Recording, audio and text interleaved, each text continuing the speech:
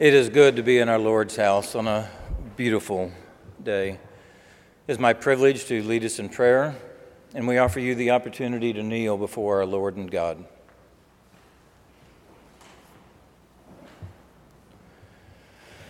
Please pray with me.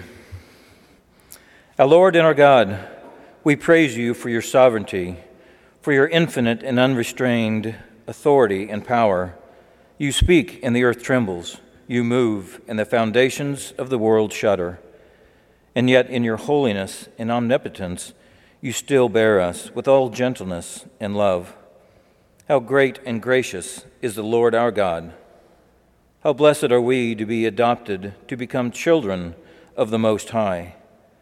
How comforting it is to know that Christ, as our King, defends us by restraining and conquering all his and our enemies. We are reminded in the words from the Heidelberg Catechism that our only comfort in life and in death is that we, with body and soul, both in life and death, are not our own, but belong to our faithful Savior, Jesus Christ.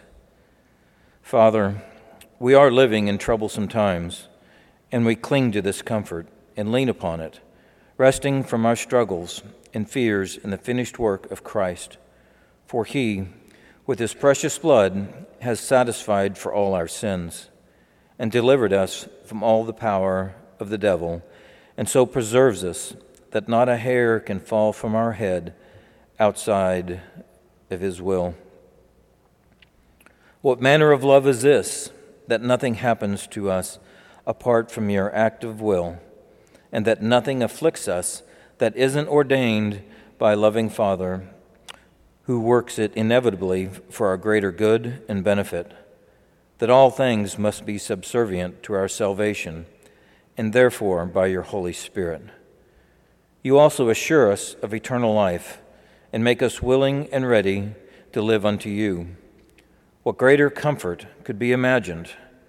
You know the end from the beginning, having decreed and established it, and we can now view our trials not with despair and despondency, but with an eye to that eternal benefit and good that they will work within us and the body of believers. So with this perspective in mind, we offer our prayers and petitions for our nation, for our church, and for our individual needs and concerns. We pray for our nation and our peace and security. We pray for our president, the Congress, and justices, and all those who serve in office, that they would lead wisely and according to your precepts, whether they know them or not. We pray for our families, that our children would not become estranged from you.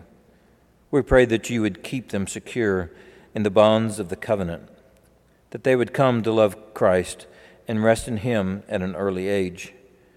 And where our children have become prone to wander and seek other gods, we pray that you would use those means you have established to restore and reestablish them in your glory and their eternal benefit.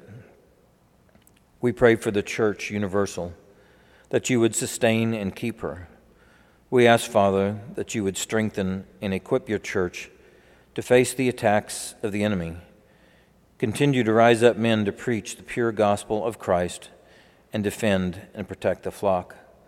Be with these men, protect and encourage them. We pray for our local body, that you would grant us health and safety. We thank you for our homes and families, for our jobs, and our relative freedom from oppression and persecution. We pray for those who are anxious over their jobs, or their health, or the health of their loved ones, for those who have been worn down by the demands and challenges of life. Even in our abundances, we worry and fret and grieve and are in need of your peace and assurance.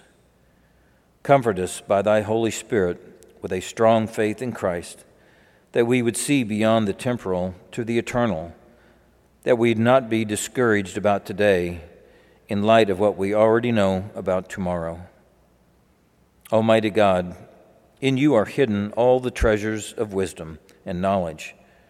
Open our eyes that we may see the wonders of your word, and give us grace that we may clearly understand and embrace the way of your wisdom.